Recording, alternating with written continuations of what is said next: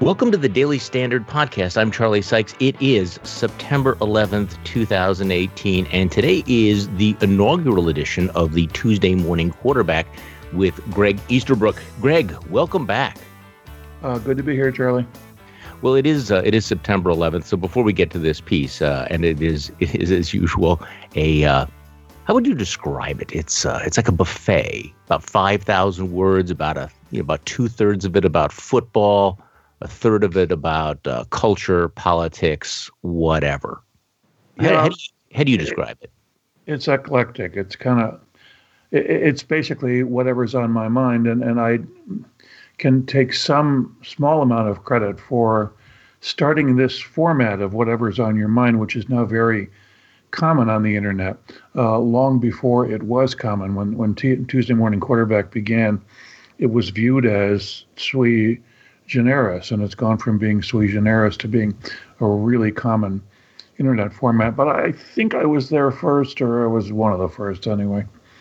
Well, speaking of what's on our mind, it is September 11th, and as I wake up today, it's been 17 years, and every year I wonder, well, is this the year where we put it behind us, where we don't, have the discussion about where were we that morning, et cetera? And obviously, 17 years later, it still seems so raw.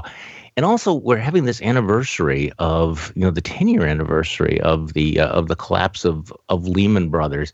And I guess the thing that was on my mind, Greg, and I wanted to see what you thought about it is, do we ever learn anything as a society or a culture? Let's start with 9/11. You look back at 9/11 and that moment that took place afterwards where the country we were under the impression that we were united, and that lasted about 5 minutes. So did we learn anything from 9/11?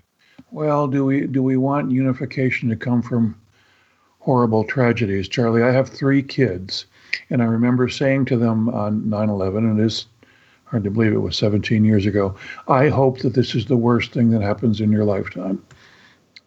And that's kind of still how I look at it. If 9/11 is the worst thing that happens in our lifetimes, it will still and always be terrible.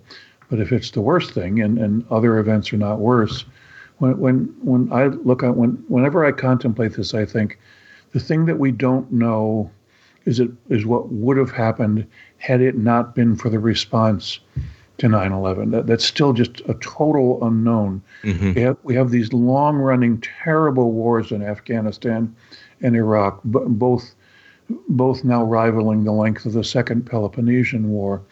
And we know that the United States every nation accepts that the United States had a legitimate self-defense reason to attack Afghanistan after 9/11. We still don't know why we attacked Iraq. We have these 2 long-running, endless, forever wars, and have those wars prevented another 9/11-like event, or would there never have been another 9/11-like event? We just don't know. And yeah, we don't. Well, you ask actually a very provocative question, because we have endless debates now about how divided we are, how tribal our politics are, and I'm one of those who, I think you're more optimistic than I am about these things. I think that everything that's happening that is bad is going to get worse, that as we become more polarized and pull back into our corners, the question, well, how do we get that sense of unity? How do we break the fever? And in the back of my mind, I am thinking maybe it does take some external disaster to shake us up, to change this particular dynamic. But your point is obviously correct, that we don't want that to happen. You can't wish for some sort of a catastrophe. But short of something like 9/11, it's hard to see how we sort of break the fever, although 9/11, despite that moment, didn't break our partisan divide. In fact, if we think we were divided in 2001, it is nothing compared to what we have right now. I mean, we thought that our politics were toxic, and yet 17 years later, we're more at each other's throat than we ever have been, or at least since the 1960s. Oh, we shouldn't romanticize the past, Charlie. There's always been a lot of partisanship in the politics of every nation.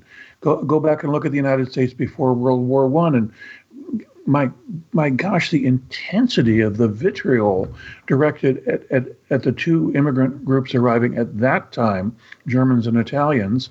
Now they're established in directing vitriol at others, but it's real common not just in our history, but in the history of nearly every nation to have partisan bickering. That's the nature of politics. I don't think we should romanticize the past, and I don't think you should get me started on the question of how the current generation is in much better shape than people understand. Since of course I've just published a book on that very topic, which I'd be happy to hold the floor on. Now, the title of the book is It's Better Than It Looks, which argues that the condition of both the United States and almost all, though certainly not all, of the world is much better than generally understood. Now, see, this is the kind of book that I need because this is the antidote that we need to this sense. And yeah, we have been divided in the past. The question is whether what's old and what's new, and I'm always trying to figure that out. Partisan division, xenophobia, all of those things, are have been constants in American history and perhaps world history. The question is whether we've created an environment now where it's going to spin out of control. And I have not yet read your book. I really do want to. Well, the other anniversary that we have to figure whether we learned anything about was the collapse of Lehman Brothers. And for reasons that have nothing to do with the anniversary, I just the other night I watched, Too Big to Fail, the movie, and a movie called Margin Call, which talk about the financial collapse. And if you had to put another pin in a moment where trust was violated, it might be that financial collapse.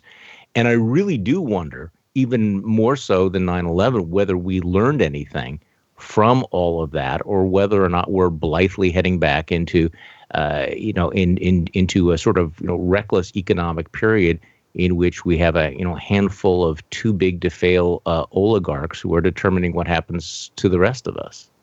Well, again, Charlie, we shouldn't romanticize the past. Capitalist economies, and I'm a capitalist, or at least I'm a free market advocate. I think most people should be. Those types of economies are cyclical. They go boom and bust. In recent generations, the busts have been less destructive than busts of the past, so maybe that's some kind of positive trend. As for Lehman Brothers, how can you feel any sympathy for investment bankers? Zero. Right, yeah. No, I mean that's part of my looking back on it to realize how reckless they were, and how predictable it was. And I actually wrote a book at the time called A Nation of Moochers, which I went back and was looking at last night and realized how aggressively populist the tone was about, are you serious, you people, that we should actually feel bad about Goldman Sachs or Lehman or any of those others. Well, let's talk about the Tuesday morning quarterback. And you had a piece last week where you said we might be entering the last great season of the NFL. Talk to me about why you think this might be the last great season. Well, I'm mainly an optimist. I think the sociology of the world is much better than people generally understand. Most people are better off today than in any past generation. But I think the NFL is about to go downhill not because of head injuries, although that's a big concern, not because of high schools dropping out, but because of gambling. The NFL is dipping its toes into gambling, and it's about to jump into bed with gambling when the Raiders move to Las Vegas. The NBA and the NHL have already formally endorsed gambling on professional sports. The NFL is very close to it. And once gambling becomes allowed, people like to gamble. Maybe they'll enjoy watching the NFL to see how their bets work out. But people will also think that the games are fixed, and the integrity of the sport, such as it is, will be lost. And if the game is fixed, why should you watch? Why should you care? And I think that's coming. How does the whole Colin Kaepernick kneeling controversy play into all of this? Well, I've said from the beginning, and I don't know what your feelings on this are, Charlie, but Kaepernick, certainly, if he wanted to kneel, why not? You can't say we want to protect the First Amendment and freedom of speech and then get upset if somebody exercises freedom of speech. If Kaepernick or any NFL player wants to exercise his freedom of speech, I think we should be happy about that. But we should also always just bear in mind that freedom of speech, First Amendment rights, are the freedom to speak.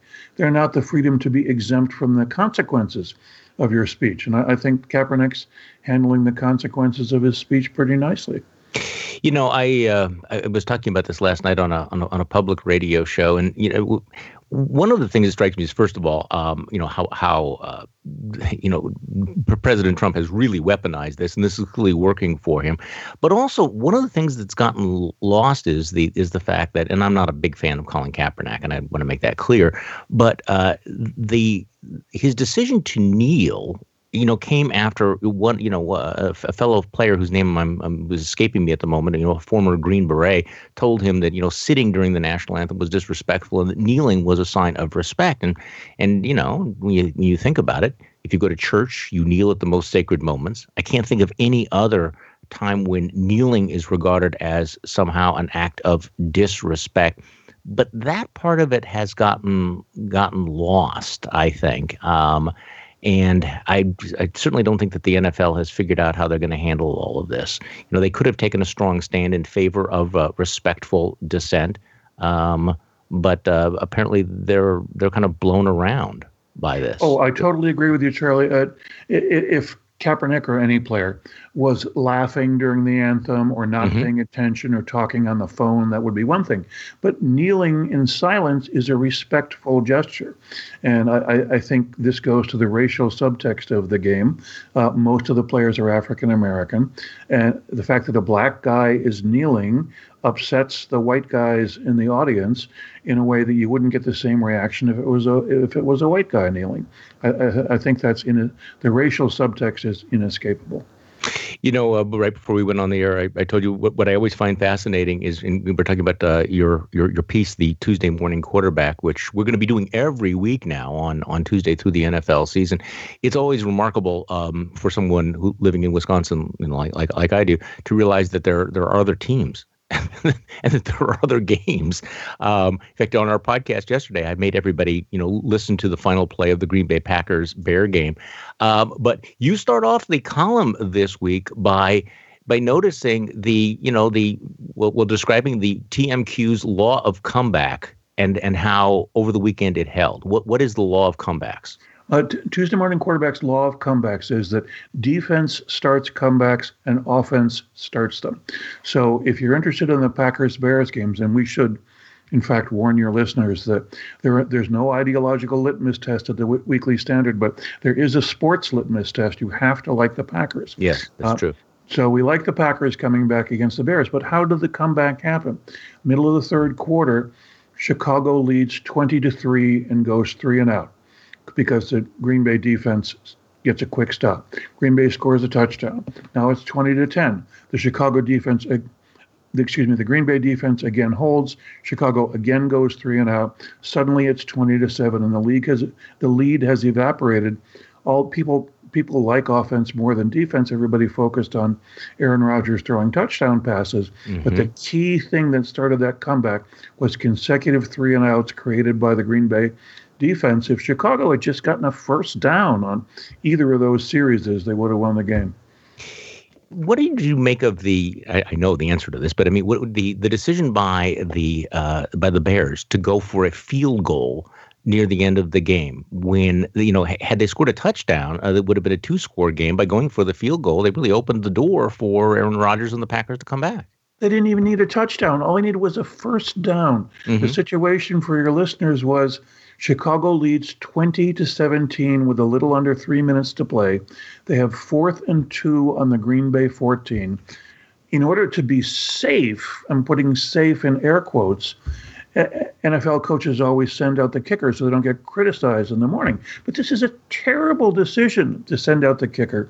You need 2 yards to win the game. You gain 2 yards and the game is over. You kick a field goal, you're still only ahead by 6 points. A touchdown can win the game for Green Bay. And who's getting the ball? Aaron Rodgers. So which would you rather do? 2 yards to win the game or hand the ball to Aaron Rodgers? And they chose hand the ball to Aaron Rodgers. It was a crazy decision. Yeah, I could watch the highlights of that game over and over and over again. Like other people in Packer Nation, we wallow in this sort of thing. I also want to talk about what you have to say about the Pittsburgh Steelers, but before we do, I was fascinated by your section in the column about fake authors.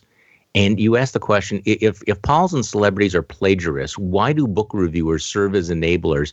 And then you say, this bestseller may be the most offensive novel ever published, not because of the content, but because of the cover. So let's just talk about this. What was the most offensive novel ever published? The most offensive novel ever published, not Tropic of Cancer. This book should be banned in Boston.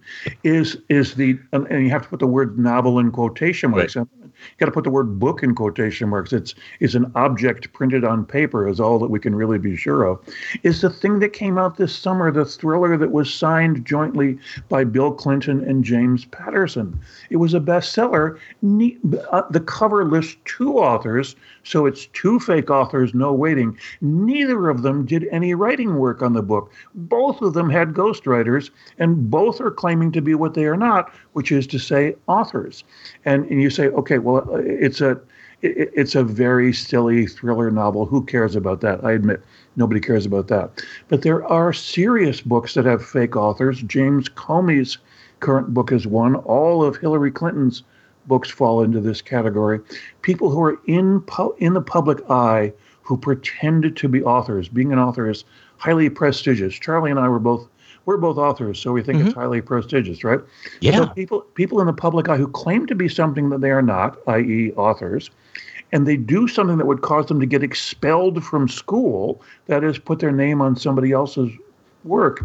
And you're saying, okay, well, Hillary Clinton, James Comey, all those other people, they're all phonies. That's why they do this. Why do book reviewers let them get away with this? That's my big question. Well, and it's almost assumed now that anytime somebody in public life, quote unquote, authors a book, that they didn't write it, and everybody looks the other way, as if that's not significant at all, right? I mean, it is now accepted practice. It is accepted practice, and you would hear a historian say, well, Ulysses Grant's memoirs were actually written by Mark Twain, which they were. But if you read his memoirs, the book discusses the fact that they're actually written by Mark Twain.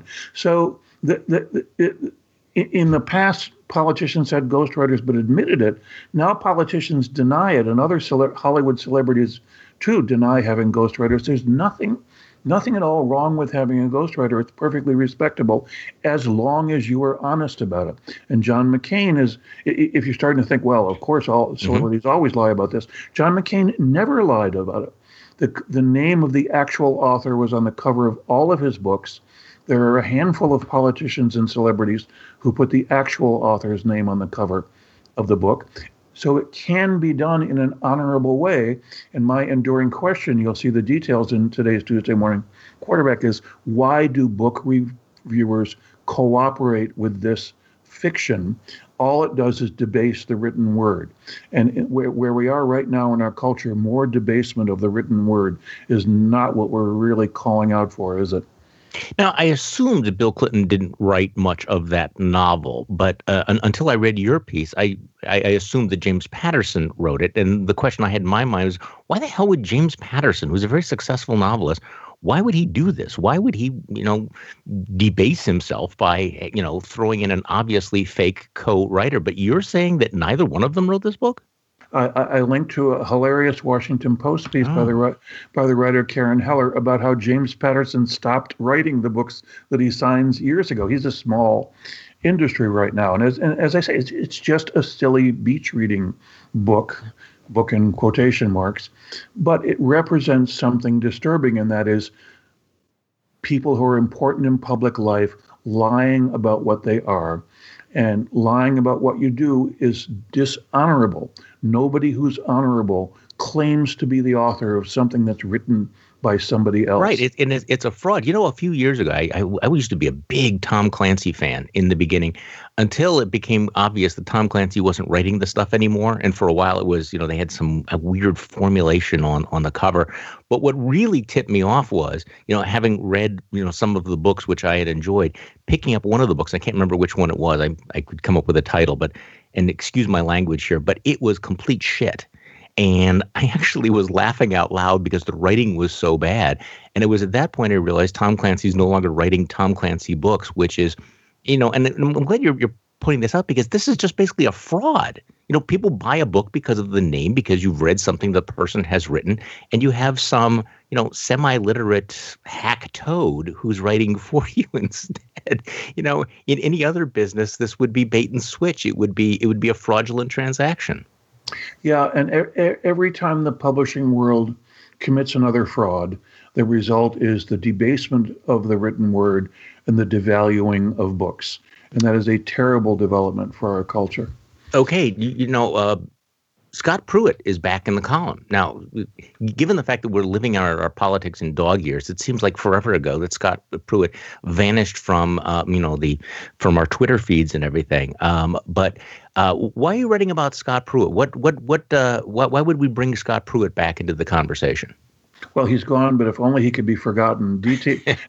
Details keep coming out on how much money he wasted on his own ego. And you can say, okay, so he wasted this money. At least he's gone now. I'll go with you that far. But I think environmental law needs substantial reform. All of the big underlying statutes that control environmental law in the United States, with the exception of the Clean Air Act amendments of 1991, all the rest of them are 45 to 50 years old. They were written for natural conditions that no longer exist. We need to revise and amend our environmental laws, in part to make them more effective. You could decrease process costs and increase effectiveness, but you're never going to be able to get this done if clowns like Scott Pruitt discredit the very notion of revising environmental law, which is what happened during his regretfully 2 year and a half long tenure. Well, what I didn't understand about him, and I still, I guess, don't understand, is that this was not his first trip to the rodeo. He had been an elected official for some time, and everything that happened to him, I think, was fundamentally, self-inflicted because of his ego. That he had a security detail, not because he had Al Qaeda stalking him, but because he wanted an entourage. He wanted to be important. Why he thought he would get away with this? What was it about Scott Pruitt that he thought that the laws of political gravity in Washington, D.C. would not catch up with him, other than the most obvious, explanation was hubris? It's surprising the number of politicians who exhibit that kind of hubris. Maybe it comes with the territory, but it's not just people of both Democrat and Republican Party arriving in Washington and thinking, I'm a big man, the rules don't apply to me. And of course, it always turns out the rules will apply to you. The rules are going to turn out to apply to Donald Trump. But you'll also see it at the urban level. People get elected mayor, and that one reason so many mayors are in prison in the United States is people get elected and they think, I'm the big man, I'm in charge now, I can steal and no one will ever catch me. And guess what? They all get caught. So why people don't realize this, I don't understand. So you drive an Acura. I learned this today. You're an Acura and you're a satisfied customer. So the section in TMQ, here's your new SUV, Satan. The red metallic finish looks great with your robe. I've always been proud of the TMQ subheads. Yes, I am a happy Acura. I'm very, very happy with my Acura. It's a great car and it's very reliable. But Acura is now advertising its new RDX, which is probably a good car. I haven't driven one, but Satan drives one because the music that plays underneath the ad is Sympathy for the Devil by the Rolling Stones, which is Satan boasting about how he's corrupted humanity. So you're the bad boy now. I mean, yeah, is there part of you that thinks, I mean, isn't that part of it? Just like, did you, by the way, ever see that Free Beacon edit YouTube video of Cory Booker saying, I am Spartacus, with George Costanza saying, I am the bad boy now. I am the bad boy. So now you're driving Satan's car. I don't know what car Spartacus endorses. Maybe I'll buy that next. I was looking for your subhead. My favorite little tidbit. It's only one line in the piece. It's the message embedded in the score. Oh yeah, message embedded in football score. Small college action Saturday. Oh, in small college action, it was Hope 41, Defiance 0. So that gave me some hope for the future. Yeah, Hope versus Defiance. Right? That And was pretty. That was pretty good. Hope shut out Defiance. It was pretty good. Yeah. So everybody wants to know. You watch a lot of football on Sundays. How does Greg Easterbrook watch all of those games on Sunday? How do you Charlie, watch the NFL? that's a trade secret. My column, when you watch a magician do his work, it looks like things are appearing out of thin air. My column gives you the illusion that I saw every play of every game, and I'm not telling you how I do it. But it is possible these days to do this. Okay, It now is. as you pointed out on the Weekly Standard podcast, we have to obsess about the Green Bay Packers. But you also talk about what the heck is wrong with the Pittsburgh Steelers. So let's spend a little time talking about what is ailing the Pittsburgh Steelers. There's something's been ailing them for a while, because it wasn't just that they failed to defeat the Cleveland Browns and that they played for 5 quarters and they still couldn't defeat them. It wasn't just that they played one crummy game that could happen to anybody. I think they went into the season with the whole Le'Veon Bell thing unresolved. This is second consecutive year they've had that problem.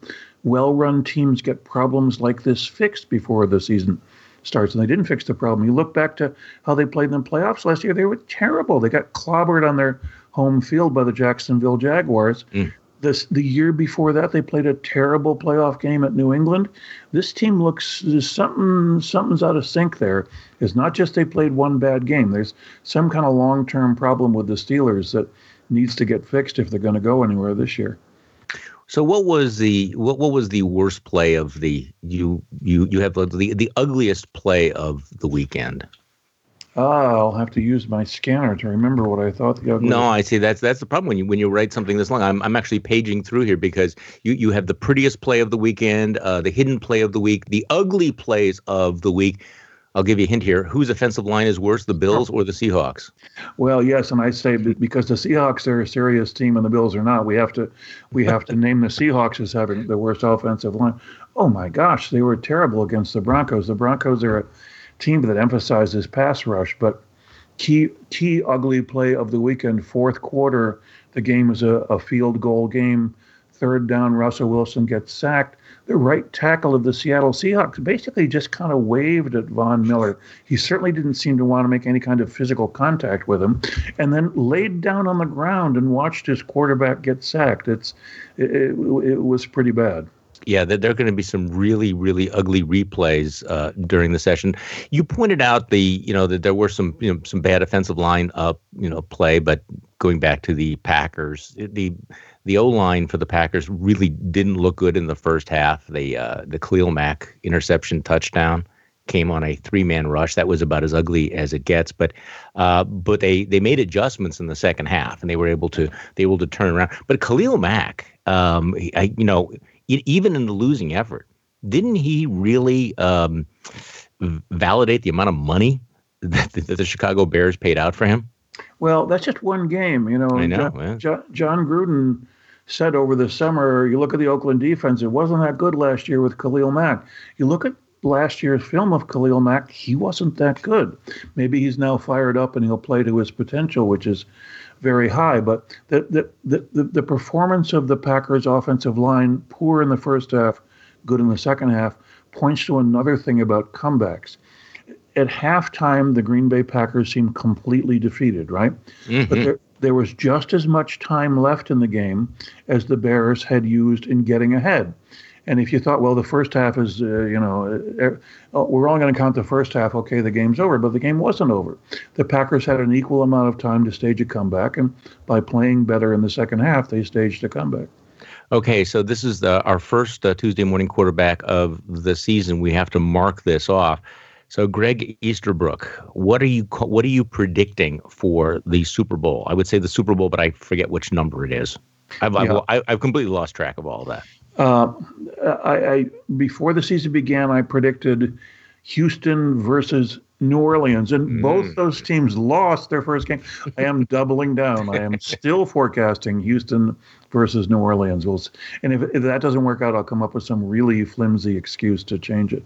Okay, that is an edgy prediction, and we'll update that in a few weeks. By the way, Greg, here's something that I think that you might find, and I think most of our listeners might find very very handy. The Daily Standard podcast has a new advertiser. A lot of words have been used to describe the current state of the country. We've been talking about the nervous breakdown that we're going through. We have a new partner, Calm, the number one app for sleep, meditation, and relaxation. It was even named Apple's 2017 App of the Year. By the way, what a sign of the times that this is just taking off, incredibly popular. Calm gives you the tools you need to live a happier, healthier, more mindful life. Just 5 minutes of Calm can change your whole day. If you go to calm.com/standard, you'll get 25% off a Calm premium subscription, which includes hundreds of hours of premium programs, including guided meditations on issues like anxiety, stress, focus, and relationships, including a brand new meditation each day called the Daily Calm. They actually have sleep stories. They're like bedtime stories for grown-ups, and I am not too proud to tell you that I find them pretty helpful. So for a limited time, the Daily Standard listeners can get 25% off a Calm premium subscription at calm.com/standard. It includes unlimited access to all of Calm's amazing content. Get started today at calm.com/standard. That is calm.com/standard. Greg, it is great to talk with you. It is great to be back in the NFL season. It is great to be able to think about anything other than the circus that's going on our social media feeds, and I appreciate it. I'm looking forward to it. So thanks again, Greg. Great to talk to you, Charlie. And thank you for listening to the Daily Standard podcast. I'm Charlie Sykes. We'll be back tomorrow, and we will do this all over again.